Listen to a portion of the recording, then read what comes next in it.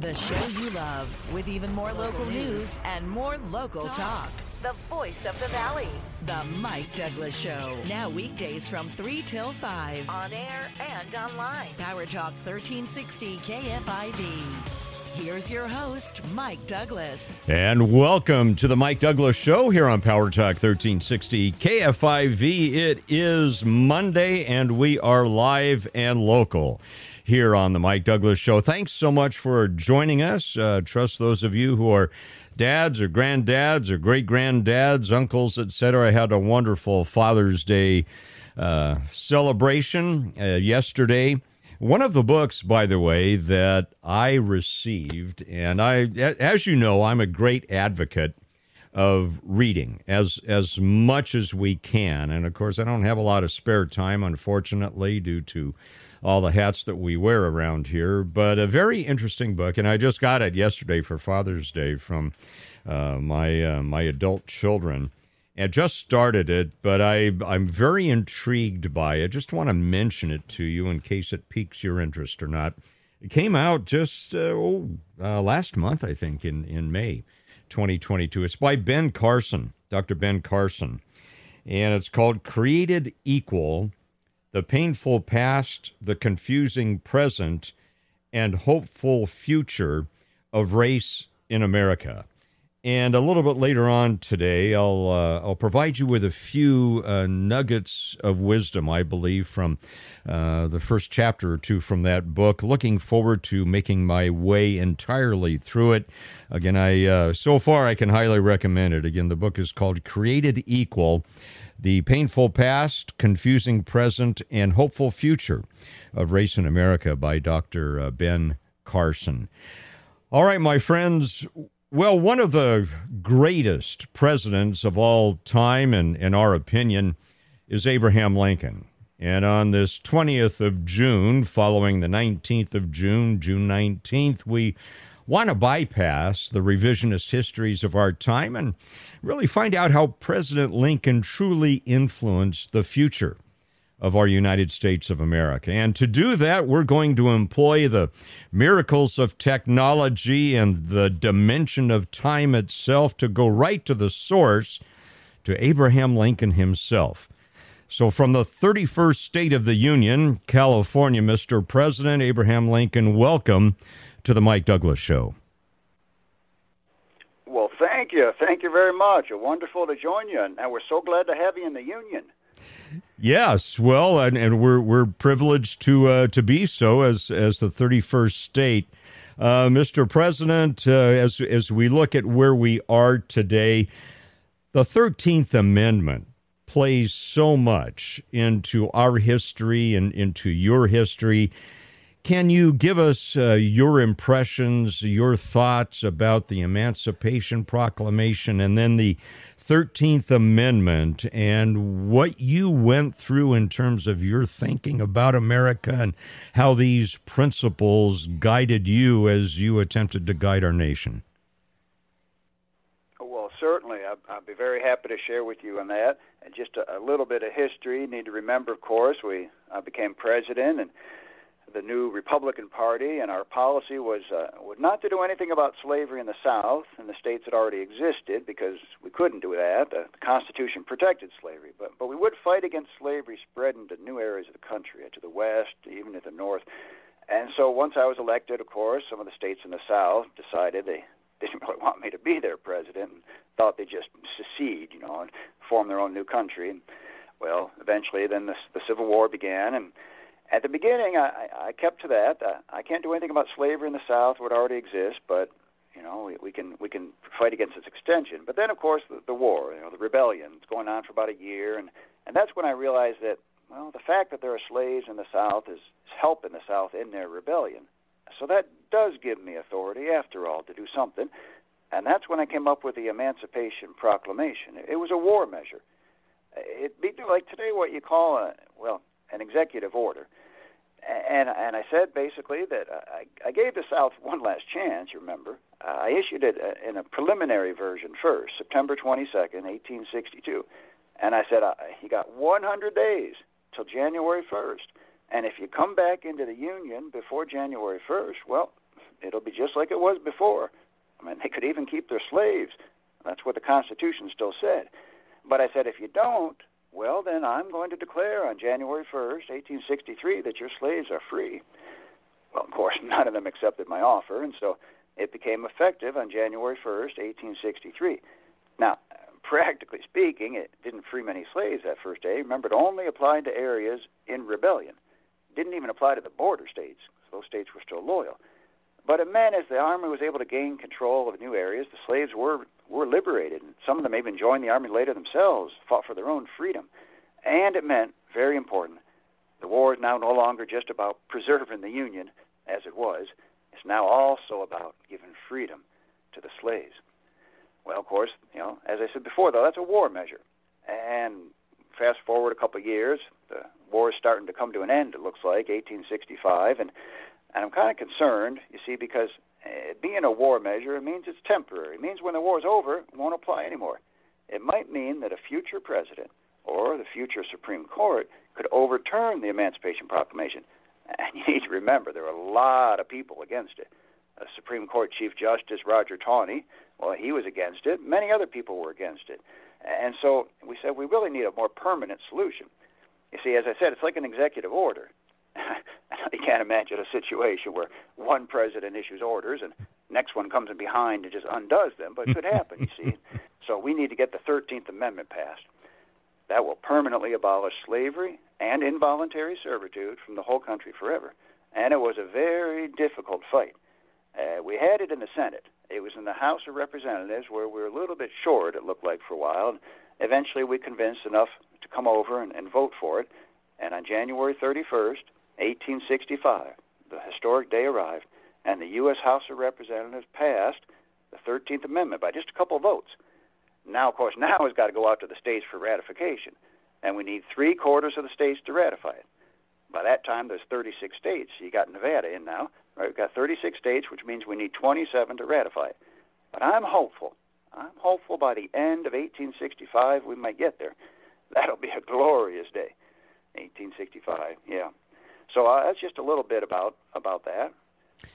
Mr. Lincoln, let's talk a little bit about how you process through all of this. You've got political things to worry about. You have 2 points of view, at least, in opposite poles. You have the moral and ethical issues. How did you process through all of that? What helped guide you through your thoughts as you began to form your plan for the future? Well, yes, you're correct. There are all kinds of different factors relating in there, and politically, as you mentioned, moral issues, even just what's feasible and so on. Well, of course, at the beginning of the war, I mean, personally, I was always opposed to slavery. As a young boy growing up in Kentucky, which was a slave state, I was opposed to slavery. I'd always been opposed to slavery. I said, if slavery is not wrong, nothing is wrong. That was always my personal view throughout my entire life. But politically, of course, there's a president or a Congress or any elected official is constrained. He's constrained by the political reality. He's constrained by the laws. He's constrained by by public opinion. He can't just do everything he wants to do. If public opinion is against him, well, he's not going to get anywhere. So in the case of slavery, I was always morally opposed to it, but politically, even when I was elected president, I said, as I said already, we can't do anything about slavery in the South where it already exists, but we will fight against it where we can. And so as time went on, well, it just happened that circumstances, the rebellion and the political situation and public opinion all gradually shifted such that we were able to push more and more toward emancipation. But even in, for example, 1862, when I was getting ready to issue my preliminary proclamation, Horace Greeley, you might remember him. He's the one who said, "Go west, young man." Yes. Probably helped you out there in California a bit. Anyway, Horace Greeley printed a letter in his newspaper, the New York Tribune, in which he questioned why I hadn't acted yet on emancipation. He said, "You're moving too slowly." Well, it's fine for him to write a public letter, isn't it? Well, I responded with a public letter of my own, and he published it in his paper. And I said, the course that I'm taking, well, actually, I should probably find this to you and read it to you, because it's a very important letter, I think. I said this: as to the policy I seem to be pursuing, as you say, I've not meant to leave anyone in doubt. I would save the Union.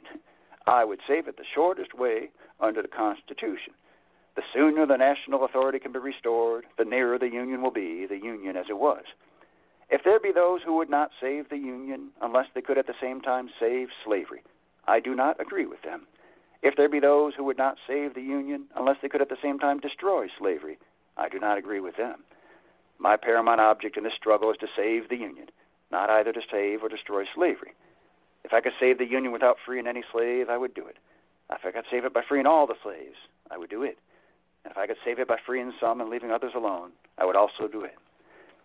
Now, in this letter, I'm very, very sorry to say, I understand is today quoted out of context in order to try to show that I didn't care about the slaves. They conveniently forget to quote my concluding statement, which is this: I have here stated my purpose according to my view of official duty. I intend no modification of my oft-expressed personal wish that all men everywhere could be free. Now, Amen. About this letter to Greeley. We're speaking with President Abraham Lincoln, and of course the context is the Civil War. Let me bring us out of the time warp here for the moment, and the expert we're talking to is actually Kevin Wood, and Kevin is one of the premier experts on Abraham Lincoln, and Kevin, you do just an outstanding job of bringing history to life. We have just a few minutes left. Can you give us your perspective on the relationship between Abraham Lincoln and Frederick Douglass, and how that relationship helped form things that happened a little bit later in our history? Well, yes, Frederick Douglass, very, very important figure in my time, and I had the opportunity. Actually, I'm sorry, I'm Kevin Wood now, aren't I? Did you? I misplaced it. Am I Lincoln or am I Kevin? You are Mr. Wood now, yes. We've exited the time warp. Okay. I can drop my voice then. Frederick Douglass came to Washington, D.C. in 1863. He and Lincoln had never met before. And Douglass had criticized Lincoln already at that point. He thought that Lincoln was moving too slowly on emancipation, and he also was opposed to Lincoln's support of colonization, things like that. So Lincoln welcomed this opportunity. When Douglass came to Washington, he actually came because he was critical of the fact that the black soldiers now fighting in the Civil War were receiving $3 less per month than the white soldiers were. And so he came to see Lincoln to say he's not going to recruit any more soldiers till they fix that. And so Lincoln said, I agree with you. We're going to get Congress to change that. But he and Douglass had a very interesting meeting and came to know each other much better and to understand each other better. And Lincoln explained to him how he was constrained by the Constitution, by public opinion. There was a difference often between what he should like to do personally, what he was permitted to do in his capacity as president. And that was the beginning of the basis of the relationship. And Douglass later was quoted as saying that although he was not entirely satisfied with Lincoln's views, he was so satisfied with the man that he determined to go on with the recruiting. And Lincoln, and he also said that he saw in Lincoln a man who did not condescend in any way. He didn't treat him any differently for being a black man. And other black Americans who met Lincoln had the same testimony about him throughout his life. Lincoln, in turn, called Douglass his friend. And he said that, basically, here's a man who had overcome so much more than Lincoln ever had, and yet was clearly his equal, even his superior in so many ways, in terms of his intelligence, his courage, his moral character, his speaking ability. And so that was the basis for their relationship. I think a mutual respect, a mutual understanding of each other, and coming from very different backgrounds, but still having commonalities. They're both self-made men, we might say, self-made men, and they're both had overcome so much to arrive where they had arrived. Thank you. Again, we're talking with Kevin Wood. He is probably one of the most I would say, influential figures we have today in terms of the history of Abraham Lincoln. And as you've heard earlier, also does a wonderful job in portraying Abraham Lincoln as well. Mr. Wood, if we can hold you just for a second, we're going to take a brief time out here. We'll come right back to you. And just a reminder, friends, home prices are going up, inventory's low, interest rate hikes mean fluctuations. Selling your home now with an aggressive, experienced agent may be the right move to maximize your equity. Hey, do you have a growing family working from home and you need more space? Well, call the agent I trust and recommend. Call Dan Phipps. Dan's proprietary marketing system guarantees multiple offers in 72 hours for full market value, or he'll sell it for free. His home selling program, it's designed to maximize your sales price. You're in complete control. No costly repairs required and no long-term contracts. Love that. So you can also pick your move date, and Dan can even help you find a new home before you move. Melody in Oakdale knows all about it. She needed to sell quickly, but her home needed a bunch of repairs and upgrades to get a decent price, but she didn't have the time nor the money. Melody called Dan Phipps, who said, no problem, we can do it. And he did. Dan got multiple offers and sold for much higher than Melody could have imagined. So call Dan Phipps. Dan is the man I'd recommend. I'd hired him to sell my own home. He's the only agent. Guarantees multiple offers in 72 hours, or it's sold free. Call Dan Phipps. 209-593-1111, or go to danphipps.com. That's Dan Phipps with 3 P's, DANPHIPPS.com. And do you have a question for Mr. Lincoln? 209-551-3483, our number, 209-551-3483. We'll be back with Mr. Lincoln and Kevin Wood in 3 minutes here on Power Talk 1360 KFIV. A pastor with passion.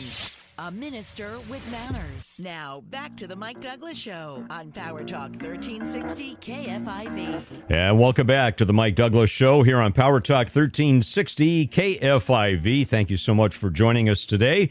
And we have the unique opportunity to talk with Abraham Lincoln with the assistance of Kevin Wood.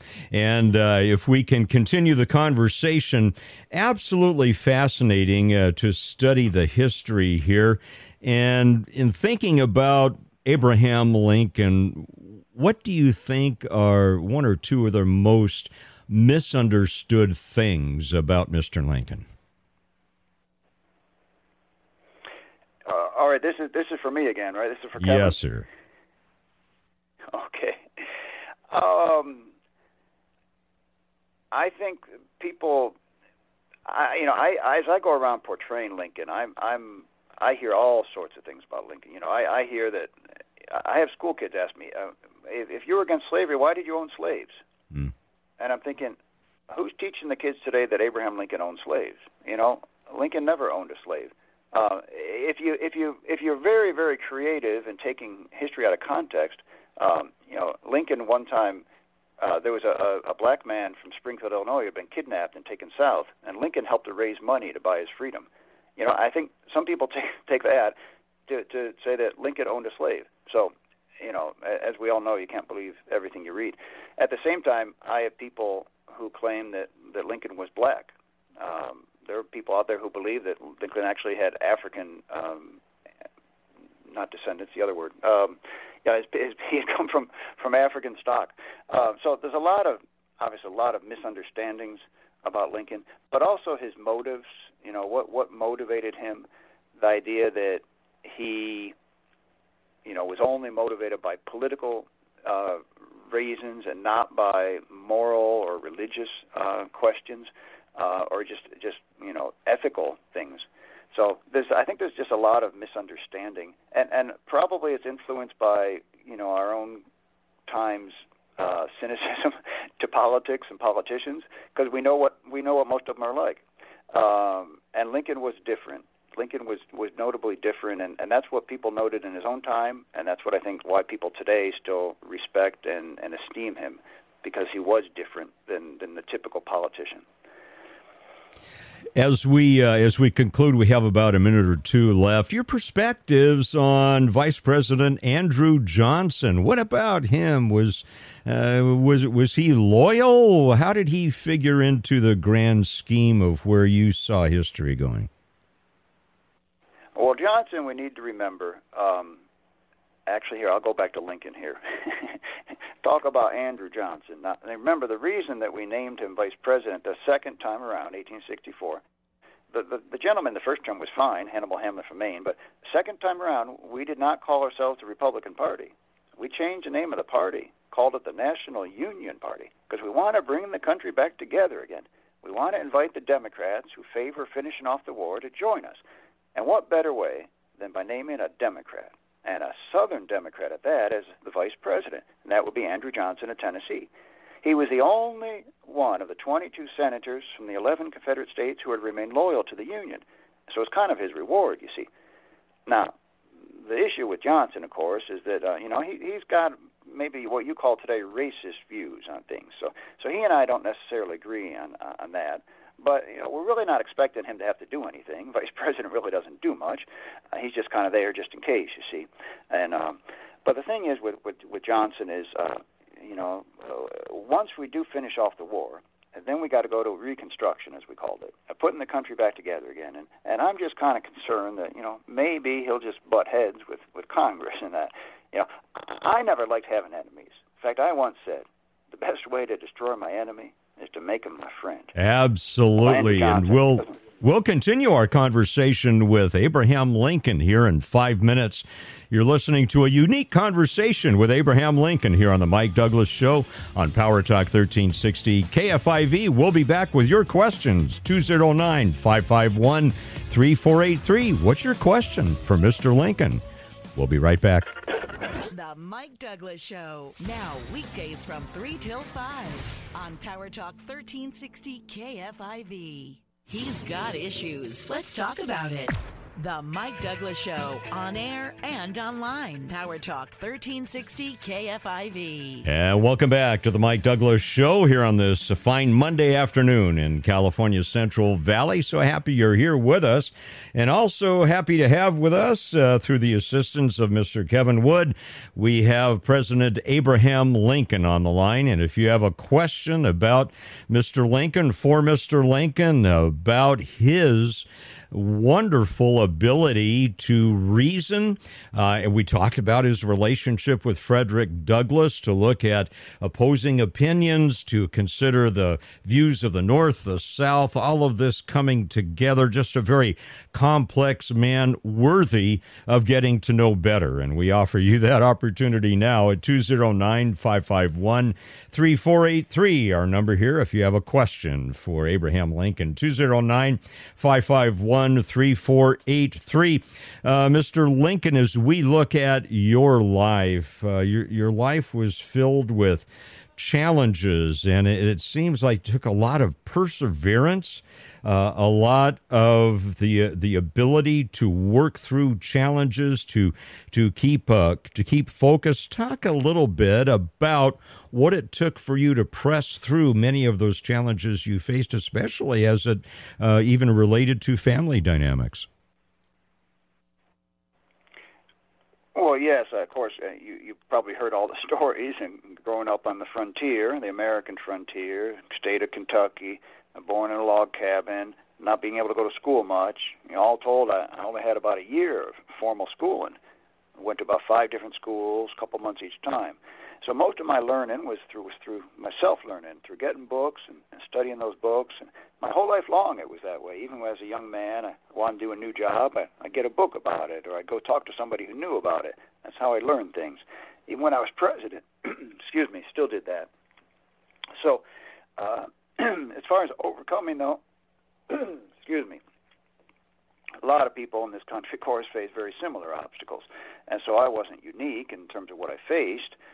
Perhaps I was a bit unique in being able to overcome some of them, but I just always had this feeling that by applying myself, by studying hard, by working hard, that I might be able to accomplish much in this life. Years later, when I had become a lawyer, And that's a kind of difficult sort of thing to become when you've only had a year of school. But I became a lawyer through self-study. And then I have young men write to me because they want to become lawyers too. And they were asking advice, you see, counsel. And they're always kind of looking for shortcuts. And I'd write letters back to these young men. I'd say, work, work, work. That's what it takes. I said, get the books and study them. I said, it doesn't matter where you live. You don't have to live in a big city. I lived in New Salem, never had more than 300 people in it. I said, the books and your capacity for understanding them are the same in all places. And then I'd say things like this. Never forget that your own resolution to succeed is the most important thing.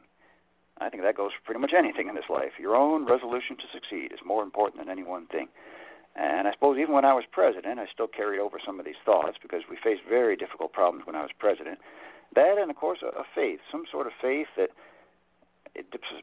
despite not understanding why we'd come to this point as a nation and why we were so divided and why this terrible war had come, still I had this faith that somewhere, somehow, God was still looking out over this country somehow, and He had placed me in this position, and I hoped to be an instrument in His hands. I said, even though I didn't understand why or what was really going on, I had this faith, this trust that still somehow in the end it would all work out. Did the obstacles that faced you, and to say obstacles that faced you really probably minimizes the situation, did the obstacles that faced you defeat you at all, or did you just feel, as you said before, hinted at, that maybe God had just placed you at this point in time for such a time as this? Well, there were certainly times when I did not understand, and there were times when I worried is not strong enough a word.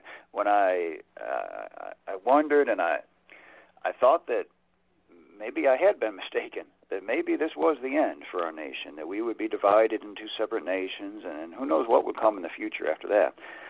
So I don't want to say that I always had this positive view that everything was going to work out, because there were certainly times, moments after hearing the news of another terrible loss on the battlefield, or a political loss, that it seemed like it wasn't going to happen.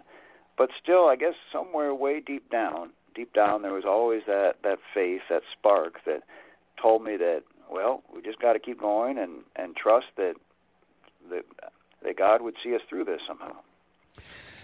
Our number here, 209-551-3483, and with the assistance of Kevin Wood, we can take your questions for President Abraham Lincoln. Again, our number here, 209-551-3483. Let's go to Modesto, and Carl, your question for the President. Hi, Mr. Lincoln, I would really like to know why in the Emancipation Proclamation you excluded two small territories from eliminating all slavery. Do you have a number of slaves that were in that area? And what was the reasoning for that? What kind of political pressure was being put on you to exclude them? Oh, well, that's a very good question. This is something that's misunderstood today.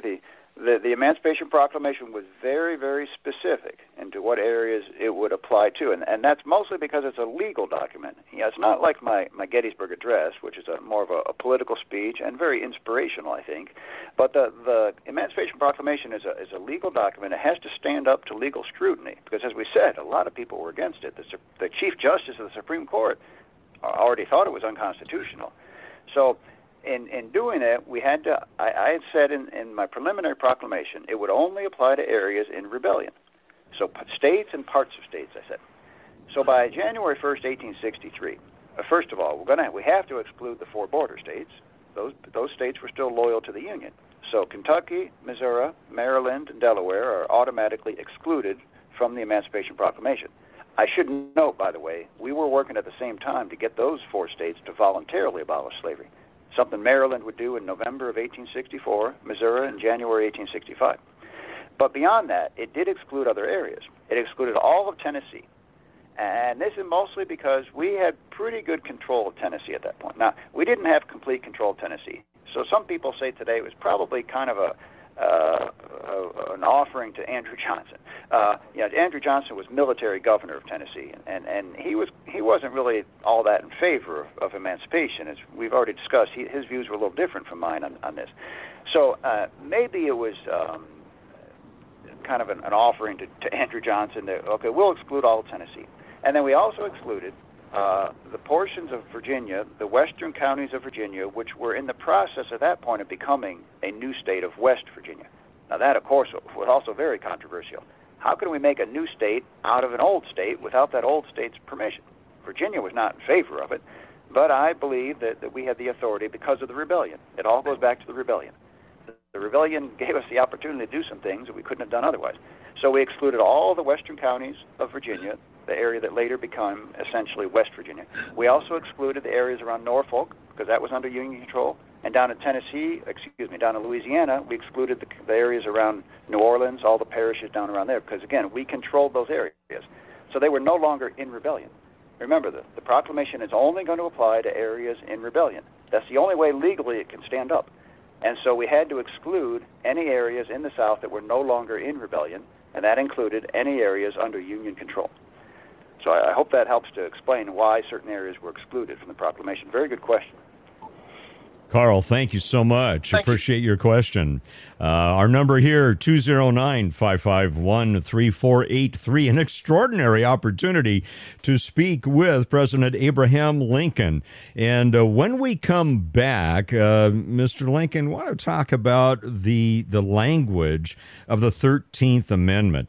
Neither slavery nor involuntary servitude, except as a punishment for crime whereof the party shall have been duly convicted, shall exist within the United States or any place subject to their jurisdiction. Interesting clause there. We're going to talk about that in 3 minutes as the Mike Douglas Show comes back with President Abraham Lincoln in 3 minutes here on Power Talk 1360 KFIV. With the big news of the day, here's more of the Mike Douglas Show.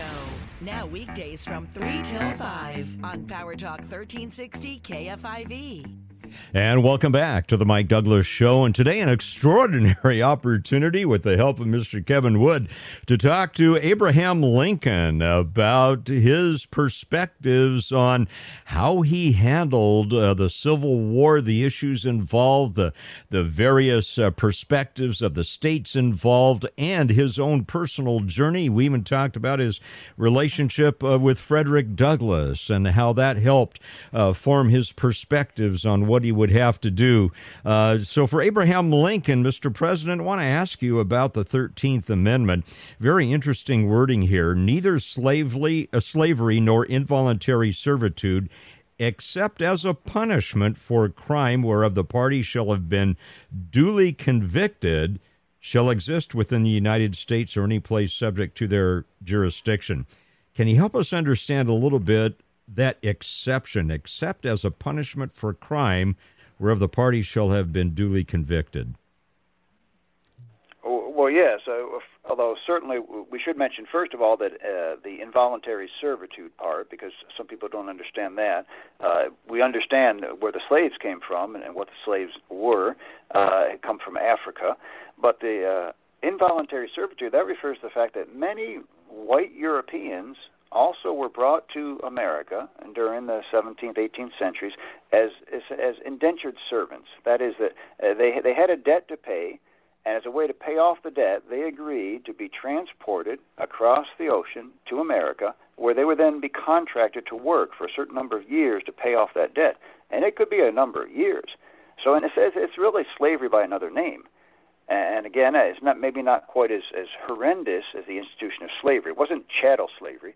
You know, your children wouldn't be born into it, but still, it was a form of slavery, and this was applied, as we said, to white Europeans who come over, you know, from different countries of Europe. But why the exception clause? Well, I think it's fairly simple. That of course we have laws in our country, and we have a penal system, and people who are punished for a crime, you know, have to pay some sort of punishment, and that punishment often is imprisonment. And that imprisonment may in turn involve requiring the prisoners to work in some way, to labor for the benefit of society, in a sense to repay their debt to society. And so the exception clause, I believe, was included with the 13th Amendment so that people wouldn't say, well, the 13th Amendment says you can't have prisons anymore. You can't punish people for crimes by locking them up, because that's basically taking away their freedom. That's just another form of slavery. They might say that.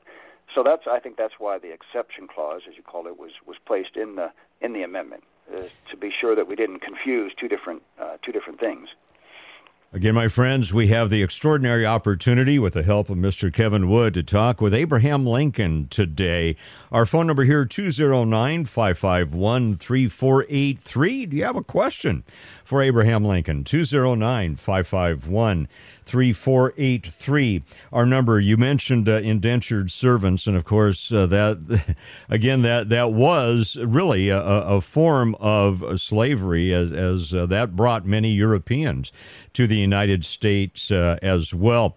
Mr. Lincoln, let's talk about something that is of great importance, and it seems to be a flashpoint today, and it's called reparations. Any idea of your perspective on reparations for those who were slaves and then freed? Oh, well, that's a very interesting question, and I guess if I'm answering this as Mr. Lincoln, I'm somewhat limited in my answer, and I'll just say this, that in my second inaugural address, which was a very, very interesting speech, and if you're not familiar with it, I'd encourage your listeners to look into it. The second inaugural address came on March 4th, 1865. The war's nearing an end. It's pretty clear now. North are going to win the war. The Union will be preserved. Slaves will be freed, too. And so I suppose the people were really expecting a victory speech. But I decided to give them something very different. I gave them what you call today the second inaugural address, where I made the case that the Civil War was actually a punishment by God on this nation for the offense of slavery. Among other things, I said this. I said, if God wills that the war continue until all the wealth piled by the bondman's 250 years of unrequited toil shall be sunk, and until every drop of blood drawn with the lash shall be paid with another drawn with the sword.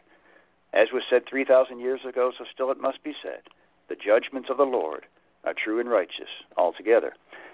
Now, that last phrase is a citation from the book of Psalms. But, in fact, if you read the whole second inaugural address, you'll find there's 4 references to Scripture in there. It's really more of a theological treatise than it is a political speech. But I made the case in that the war was our punishment as a nation. Here we are, this wonderful nation, dedicated to liberty and equality, and yet we had allowed an entire race of human beings to be made slaves, something we never would have wished for ourselves. In essence, it's a violation of what we call the Golden Rule, isn't it? You know, treat other people the same way we would want to be treated ourselves. And we had done just the opposite with that. And so I viewed, if you read the second inaugural address, I think you'll conclude that I felt that the war was, in essence, reparations. That this is our punishment for having allowed slavery. Now, I guess your further question might be for me, well, was that enough? I think certainly people of my time would have felt that it was enough, over 600,000 soldiers dead, to pay for the sin of slavery, or the offense of slavery, as I called it in that statement. But, you know, perhaps in the years since my time, there have been other injustices committed against the descendants of African people in this nation, or even from other places. And perhaps if that's the case, then maybe further reparations might be something to consider, but that would be entirely something for you today to figure out, I suppose. I don't think I want to venture into that one. We're talking with Abraham Lincoln, courtesy of Mr. Kevin Wood, and let's step out of the time warp just for a second and address Kevin Wood, if we could. Kevin, you have such an incredible understanding of Abraham Lincoln. Tell us what was involved for you in understanding the man and what you needed to do to be able to get inside of his head, absorb all the history. What were some of your greatest challenges there? Well, yes, I have been doing this now for about 22 years, off and on. For most of those years, about the first 16 years, I'd say it was just a hobby. It was just something I did on the side. I do it for churches or for schools. I do parades, that sort of thing. But about 6 years ago, I decided to make this my full-time profession. And when I did that, of course, I knew I had to kind of up the game, if you will, because I would now be doing presentations in new areas, for example, for adult audiences, for libraries, for schools, for senior residences, etc. And starting and open it up for questions. Q&A is a very interesting thing to do because you really need to know your material to do Q&A, to do it well, I should say. We can always beg off an occasional question that we don't know the answer to, but you don't want to do that too often.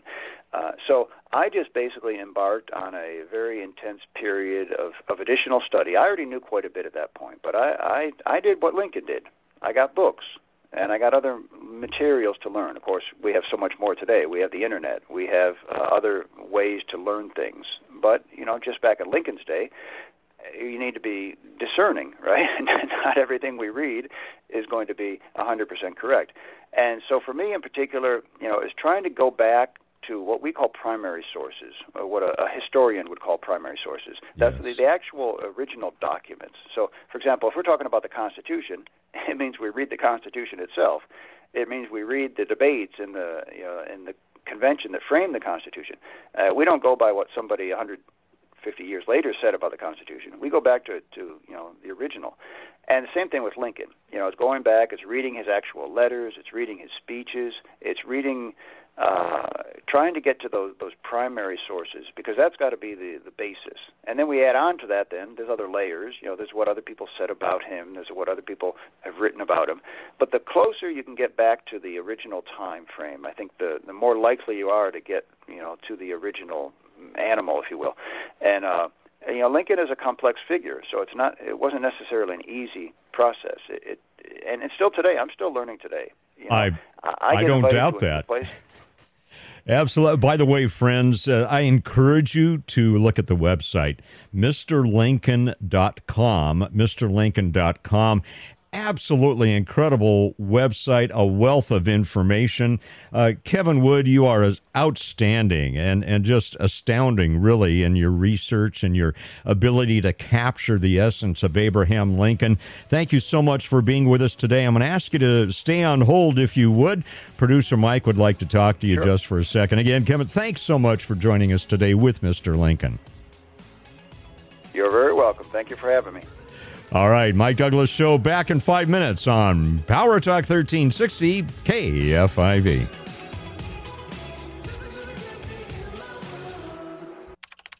The show you love, with even more local news and more local talk.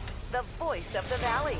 The Mike Douglas Show. Now weekdays from 3 till 5. On air and online. Power Talk 1360 KFIV.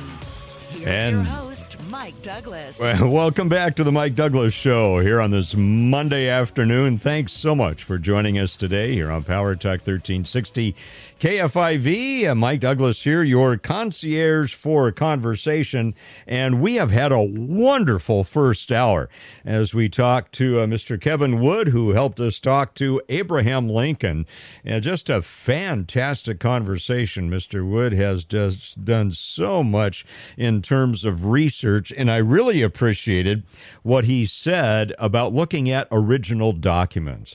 We read we short circuit and short shrift ourselves, I believe, so much in today's society. We read about things, and when we read about things from other people, we get their filters, we get their perspectives. But it's so important to read the original autographs, as they're called, the original documents, to actually read the words of Lincoln, to read the words of Washington, to read the words of Jefferson, instead of just reading those who have decided to tell us what their opinions are about them. Very, very interesting conversation, and I'm so impressed by Kevin Wood and his ability to assimilate from autographed sources, the essence of Abraham Lincoln. And again, if you'd like to explore that a little bit further, his website is Mr. Lincoln. That's mrlincoln.com. Mr. Lincoln, mrlincoln.com. Fantastic source of information, and also his perspectives on Juneteenth as well, and the history behind that. So again, our thanks to Kevin Wood and President Abraham Lincoln for spending the first hour with us. I hope you enjoyed that as much as I did. Fantastic. In fact, I'm going to go back and listen to it because there was so much involved in there, and Mr. Wood had such a good grasp of the essence of Abraham Lincoln. I want to review that, make sure I caught all of the dynamics. Well, as you know, dynamics always going on up in Sacramento. Let me just make this note. Republican leader James Gallagher from Yuba City there has issued the following statement as Democrats in the legislature up in Sacramento are investigating high gas prices. How much time and investigation is needed? Anyway, here's Mr. Gallagher's statement. The price of gas has been crushing family budgets for months. If Capitol Democrats were really doing everything in their power to lower gas prices, they would support our call to suspend the gas tax and halt the scheduled July 1st increase. Californians don't need another dead-end study. They need relief now. Amen to that. And if we ever get Abraham Lincoln back on the show at some point, it'd be interesting to get his perspectives on confiscatory taxation, especially as it has evolved in the 31st state of California, the Golden State. So anyway, what investigation is needed? We know why gas prices are so high, and it's a combination of state and federal public policies. You go back to the end of whatever you thought of Donald Trump, look at what the gas prices were at the end of his term, what they are now, and the executive orders and the decisions made both in Washington, D.C. and Sacramento, California, especially as it applies to gas and oil, the fossil fuel industry. It becomes very, very clear very quickly what has happened and what needs to be done to rectify the situation. And so this business, we're going to investigate why gas. I know what's going to happen. I know. Don't you know what do you think is going to happen with this investigation? I know it's a rhetorical question, perhaps. 209-551-3483. What do you think that the supermajority in Sacramento will decide is the cause of high gas prices? What do you think? 209-551-3483. I'll let that percolate out there for you for a couple of minutes. I mentioned before for Father's Day, I was given a book by my children that I'm just starting to read. Just started last night at about 2 o'clock in the morning. I was starting to nod off, and so I'm going to have to pick it up later. But it's by Dr. Ben Carson, a man that I highly respect. And the name of the book just came out in May, just not too long ago. It is called Created Equal, The Painful Past, Confusing Present, and Hopeful Future of Race in America. And I'm looking forward to moving through this as I've just, in fact, looking at some of the chapter headings. No one is born a racist. How we look at race. The history of slavery and racism in America. Guilt and victimhood surrounding race. Critical race theory and the 1619 Project. The George Floyd turning point. Media, big tech. Does systemic racism exist in America? Judeo-Christian values and racism. Is it racism or classism? Education, the great equalizer. And then Chapter 12 is the path forward. Again, I'm looking very much to working through all of that. Let me just share a couple of nuggets that I noted last night. One of his statements is one of the real problems that we face as a society right now is preferring the opinion of experts over common sense. Can I hear a second to that motion? One of the real problems we face as a society right now is preferring the opinion of quote unquote experts over common sense. His position is that everyone is an individual and that their character is the most important defining feature. And he's very bold and very honest, I think, in his treatment of racism. He says, yes, racism still exists, but so does liberty and justice for all. Each of us has the opportunity to choose which things we want to emphasize. And let me just, there was another one or two comments here I underlined in my book. By the way, I don't know about you. Do you underline in your books, in your Bibles, if you have them?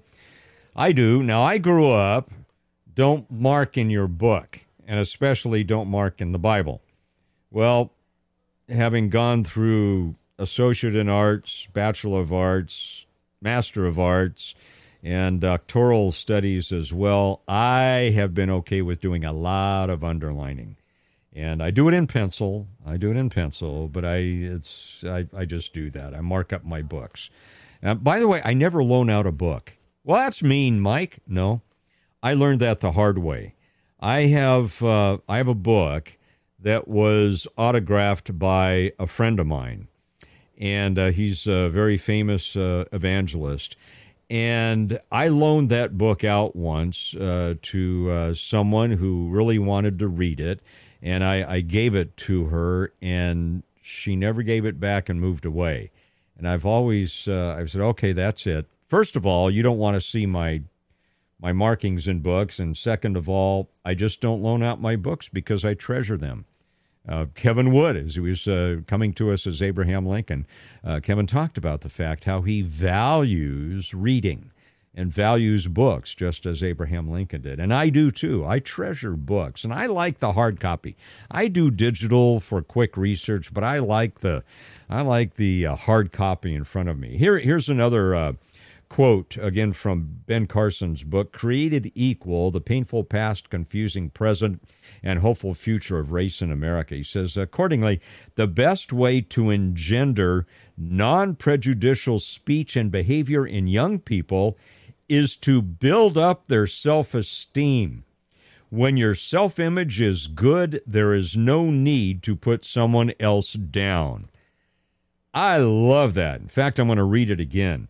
The best way to engender non-prejudicial speech and behavior in young people is to build up their self-esteem.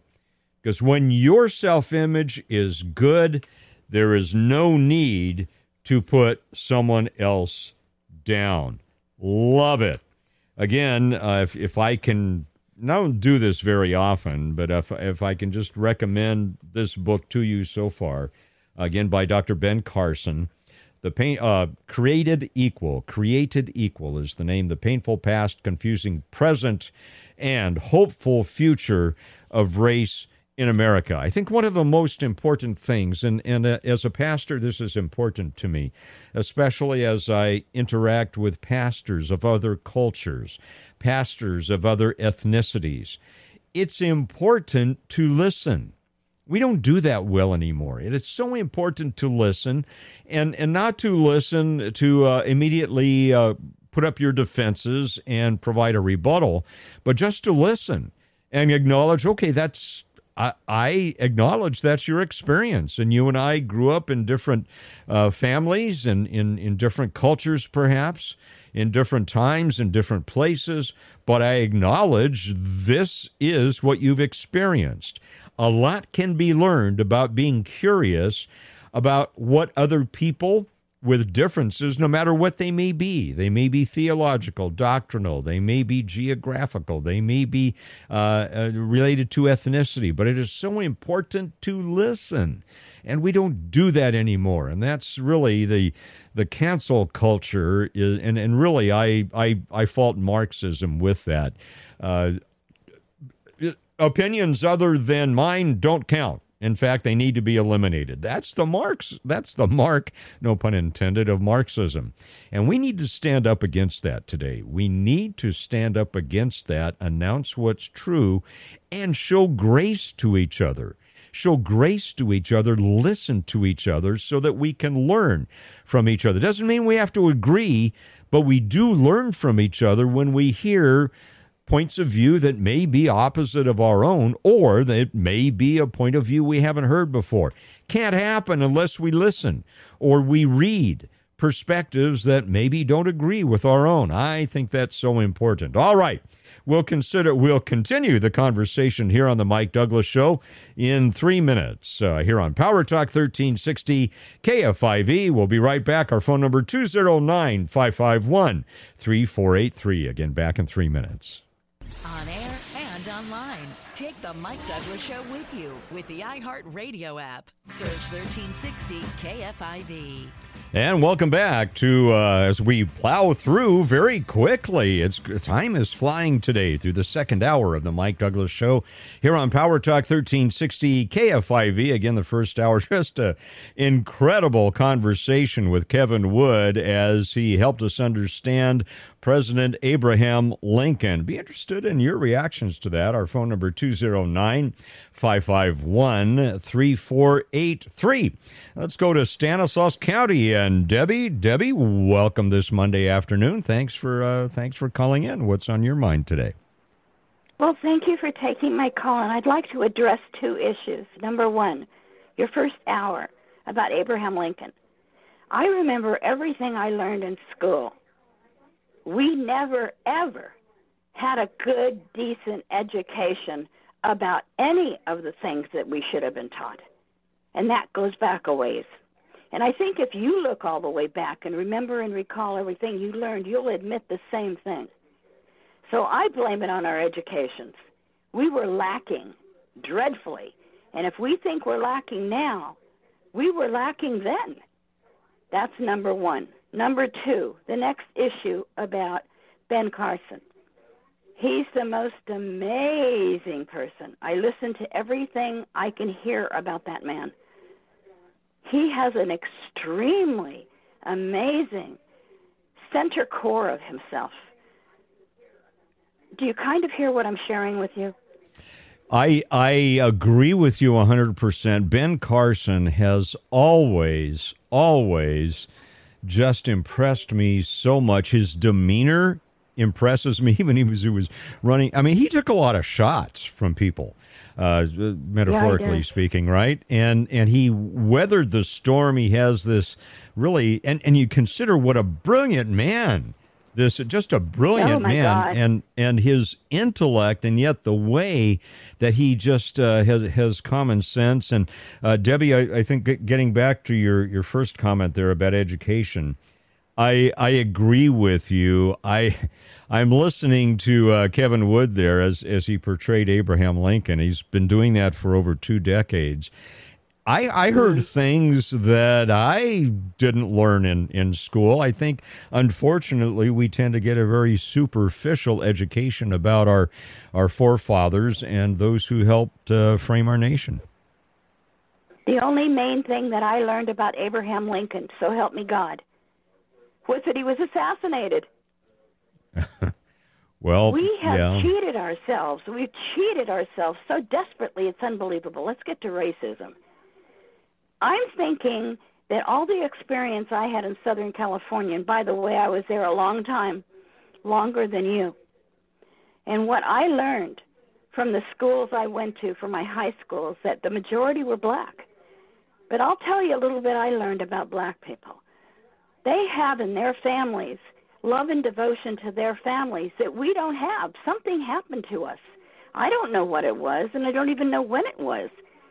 But I don't think the Caucasians have been all that wonderful when I really, really go back and take it step by step by step. I hope somebody understands what I'm trying to say. They just seem to have more, I don't know, more caring about their individual, just the way they hold their children. It's so different than what we do. We're sort of plastic in comparison. Am I making any sense at all?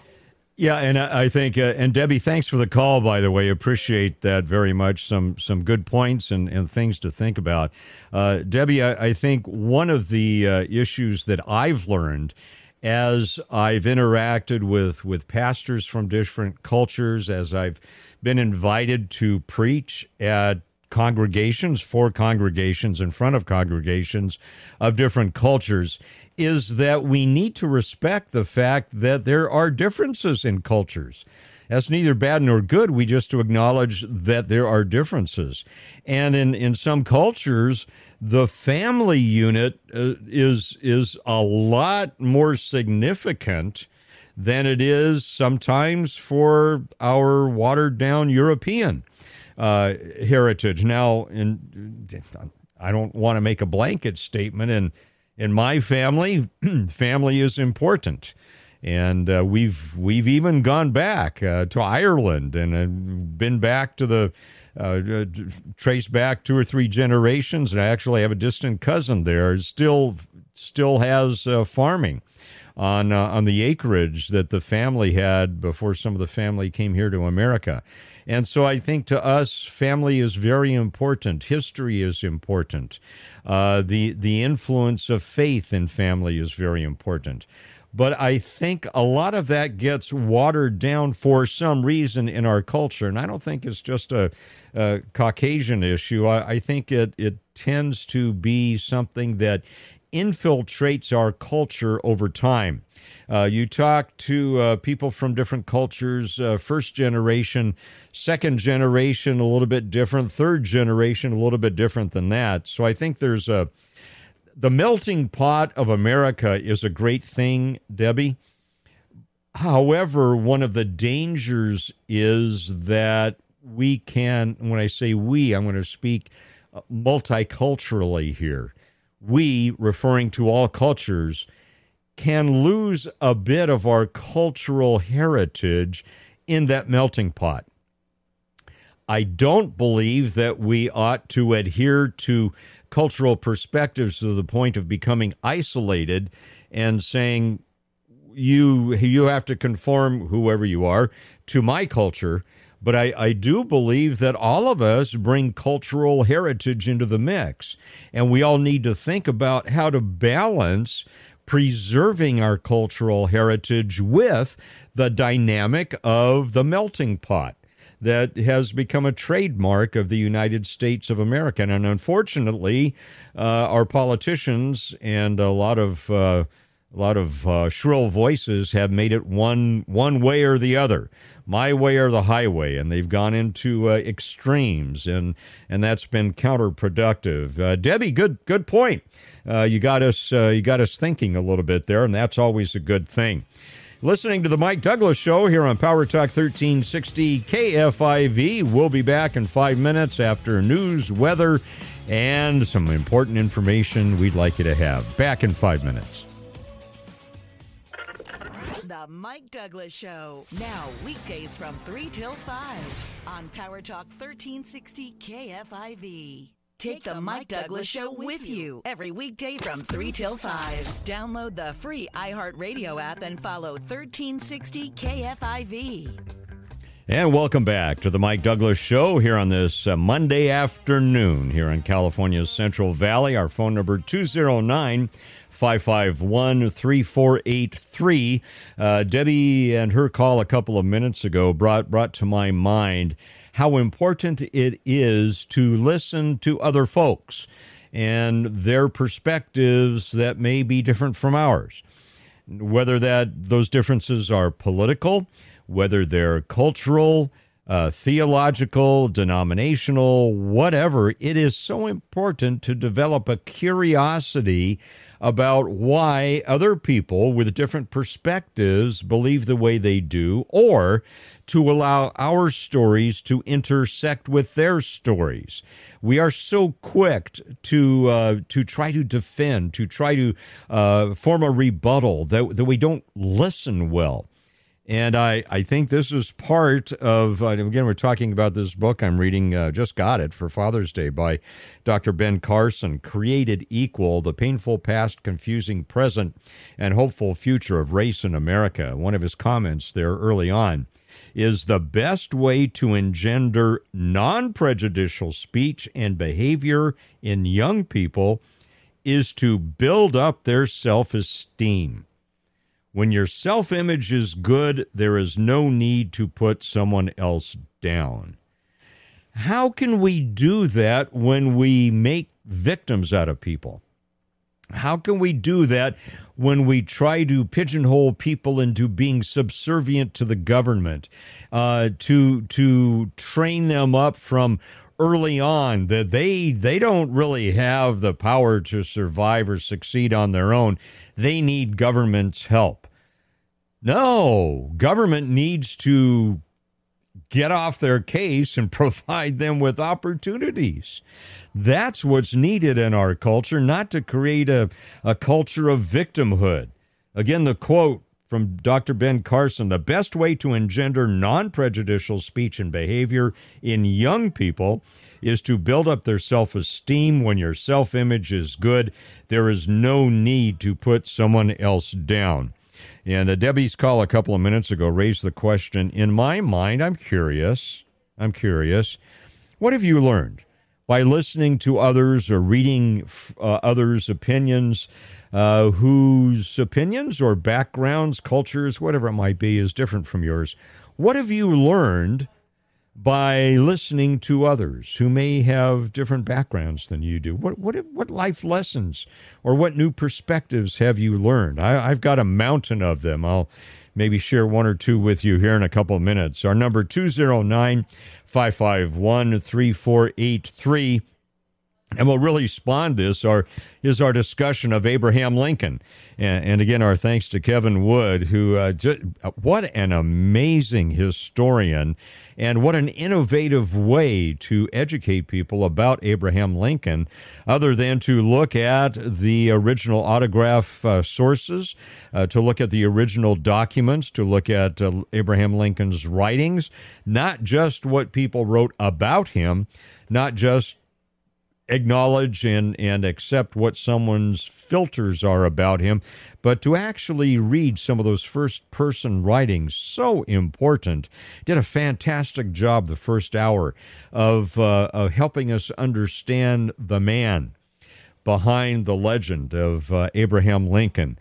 And it gets me to thinking, as you look at how many obstacles and the gut-wrenching decisions that this man of history had to make, how he struggled, and we heard some of that from Mr. Wood as he portrayed Abraham Lincoln for us, how he grappled with issues, and you think of the progression that he made through decisions, making choices.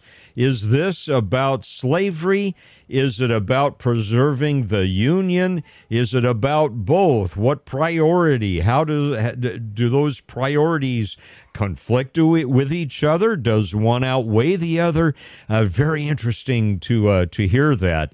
And to come into that with an open mind and just listen to someone who has well-researched the man of Abraham Lincoln. It was just a treasure, that first hour. Again, I'm going to go back and listen to the recording of it myself to make sure I didn't miss anything in that first hour. By the way, and again, we'd love to hear your perspectives, not only about our conversation with Abraham Lincoln, but also your perspectives on what have you learned by listening to other people who are different from you. Different backgrounds, theologies, denominations, cultures, whatever it might be. Our number 209-551-3483. How has that affected your worldview and your filters that you see life through? 209-551-3483. Speaking of filters, just a quick note here. You probably want to filter mosquitoes out of your life, right? Well, those of you up in, and we know many of our listeners are up in the San Joaquin County area, and we just so much appreciate you being part of the Mike Douglas Show. remember, beginning tomorrow, June 21st, you can get free, if you have bodies of water that gather mosquito larvae, the San Joaquin County Mosquito and Vector Control District will be giving away mosquito fish. And tomorrow, June 21st, it's in the city of Ripon from 9 a.m. to 10:30 p.m. at the Ripon City Hall parking lot. That's at 259 North Wilma. And also at the city of Escalon from 11:30 a.m. to 1 p.m. That's in the Hogan Park parking lot at 1051 Escalon Avenue. Again, in Ripon from 9 to 10:30 a.m. in Escalon from 11:30 a.m. to 1 p.m.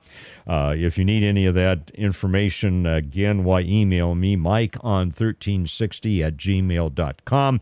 mikeon1360@gmail.com. I'll be happy to send you the information on that. And then later on the week, on the 22nd, they'll be in Stockton. On the 23rd, Manteca and Lathrop.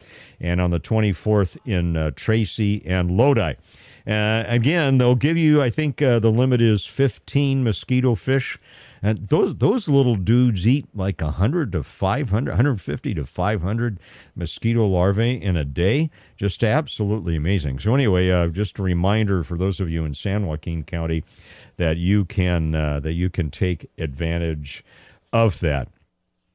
All right, taking a look at some of the other issues that came to my radar screen today, and this comes back, and I'm wondering what Abraham Lincoln would think about the fact that we obviously today have a multi-layered judicial system.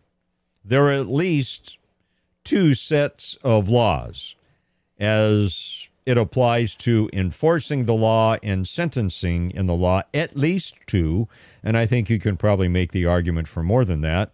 One is for the powerful and the affluent, one is for the narrative of the woke culture, and the other is for the rest of us who tend to have more conservative views and such. And here's one of them that just continues to mystify me, and that is why the Attorney General of the United States, Merrick Garland, continues to allow protests in front of the homes of Supreme Court justices. And then there's this piddly little kind of a wink of an eye in terms of assigning, I don't know if they're U.S. Marshals, whoever, federal law enforcement personnel in the neighborhoods of Supreme Court justices. But just this past weekend, there were illegal protests taking place in front of the home of Justice Amy Coney Barrett. And we know that because these people put themselves on Twitter in front of her house. This, I think, came from Saturday, the 18th. Rise up for abortion rights. Rise up for the numeral 4 abortion rights. At about 11:35, I believe, on Saturday, posted this: just arrived at Amy Coney Barrett's house, dropping off babies, reenacting the American nightmare of forcing girls to give birth against their will. Headed to the Supreme Court, meet us there. And then at 12:38, 15-year-old Ariana, who organized a baby doll procession, spoke on Twitter, I think it was, in front of Amy Coney Barrett's house. Now, why weren't these young ladies arrested? They're violating the law. What law, Mike? You know the law. Chapter 18, USC, Chapter 18, subsection 1507, picketing or parading. What does it say? It says, whoever with the intent of interfering with, obstructing, or impeding the administration of justice, or with the intent of influencing any judge, juror, witness, or court officer in the discharge of his duty, pickets or parades in or near a building housing a court of the United States, or in or near a building or residence occupied or used by such a judge, juror, witness, or court officer, or with such intent uses any sound, truck, or similar device, or resorts to any other demonstration in or near any such building or residence, shall be fined under this title or imprisoned not more than 1 year or both. So, how come the Attorney General is not enforcing the law? Now, listen to this Ariana young lady. This is out in front of Amy Coney Barrett's house. We are here at Justice Amy Coney Barrett's house today with our arms tied, with our mouths covered, holding dolls, because this is what Amy's America looks like. Children will be forced to give birth to children. Women will be silenced. Women will be invalidated. Women will be told they are less than. Women will be told they are inferior. And that is not okay. We cannot let that happen. So all of you who say you are pro-choice, get up and say it out loud. Get up, take to the streets and stay. Because you cannot let this happen to your sisters, to your daughters, to your mothers. You can't let this future happen to us. It's not fair. Rise up for abortion, rights for abortion, rights, rise up. Rise up. Rise up for abortion, rights for abortion, rights, rise up. Hell yeah. All right, so they're in front of Amy Coney Barrett's house, a justice of the United States, violating, we just read the section, chapter 18, USC, subsection 1507. Well, Merrick Garland, what about it? You see, there's not justice for all, is there? Because if you don't fit the power people, if you don't fit their paradigm, if you don't agree with them, if you're not aligned with those in power and control with the money, then people who break the law and victimize you don't get prosecuted, don't even get arrested. It's a two-tiered system, probably even more. All right, think about that. Our phone number, 209-551-3483. Come on, Garland, do something about it. Show that you believe in justice for all. Show that you believe in the rule of law in the United States of America. Mr. Attorney General, step up to the plate and do your job. I'll be back in 3 minutes. 209-551-3483 as the Mike Douglas Show continues here on Power Talk 1360 KFIV. You're listening to The Mike Douglas Show, the voice of the Valley. Power Talk 1360 KFIV. And welcome back to The Mike Douglas Show here on this Monday afternoon here in California's Central Valley. Our telephone number, 209-551-3483, 209-551-3483. Having an opportunity to react to an absolutely fascinating and incredible first hour as we talked with President Abraham Lincoln through the expertise of Mr. Kevin Wood. And just an absolutely fascinating time. I learned things about Abraham Lincoln that I did not know.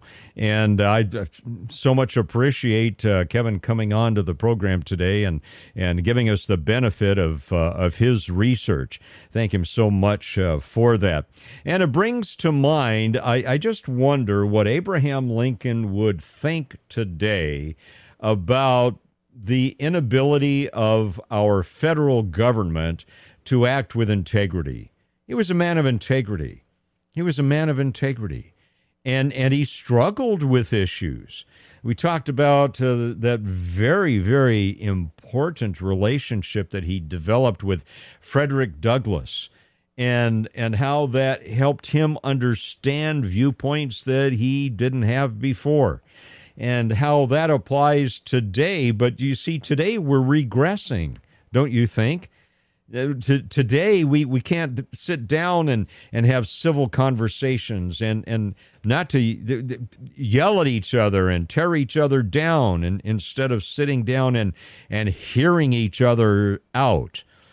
And again, it's not a matter to me, in my mind, of saying, well, I'm going to agree with you, so I'm going to listen to you. No, it's a matter of, well, tell me your story. Allow my story to integrate with your story, to intersect with it.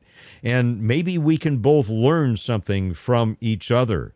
I learned a lot in just as a vocational pastor, from sitting down with some of my black pastor friends. And I learned things from one fellow pastor. He grew up in the L.A. area, and he was legitimately jacked up by LAPD and by Fresno police later. And I needed to hear his story. Not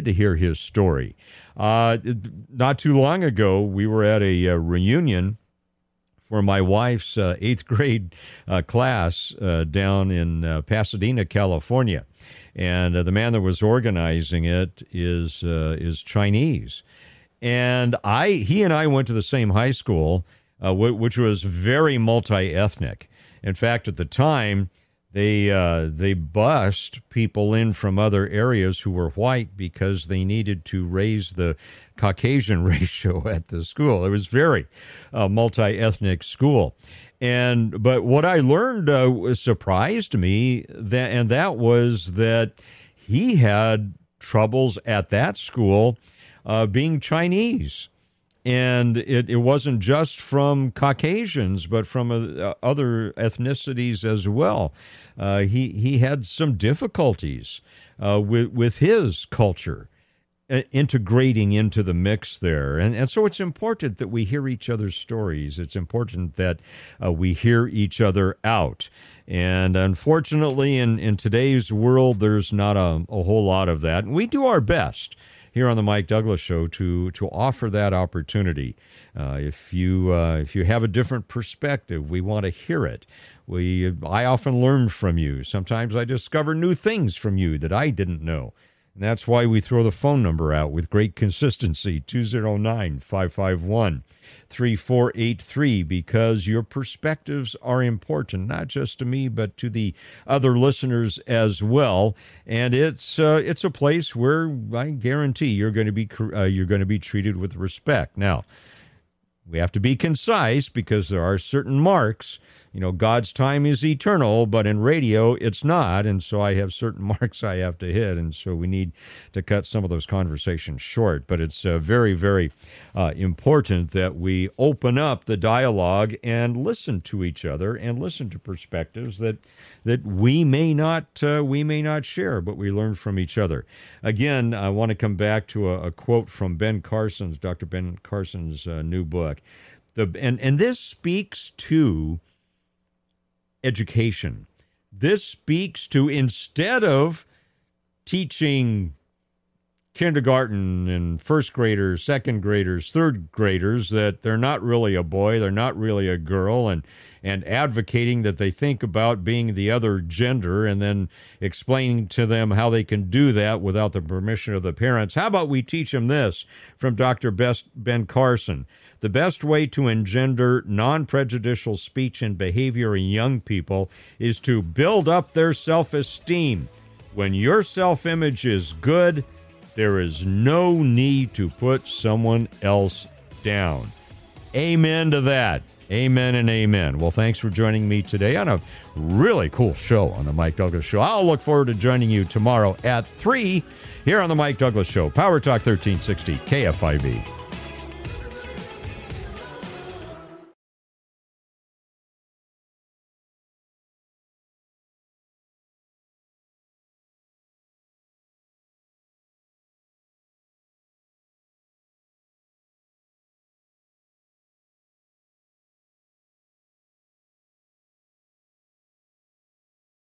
If you only have a 401k, you're not getting the most for retirement. Wait, what? Add a Robinhood IRA on top, then they'll boost it by 3%. You can do that? And if you transfer in any retirement account, you get 3% on top of that. Is there a limit to the match? No limit. Robinhood Gold gets you the biggest contribution match of any IRA on the market. Sign up for Robinhood Gold at Robinhood.com/boost by April 30th. Subscription fees apply. Investing involves risk. 3% match requires gold for 1 year from first match. Must keep IRA for 5 years. Match on transfers subject to additional terms and conditions. Robinhood Financial LLC, member SIPC.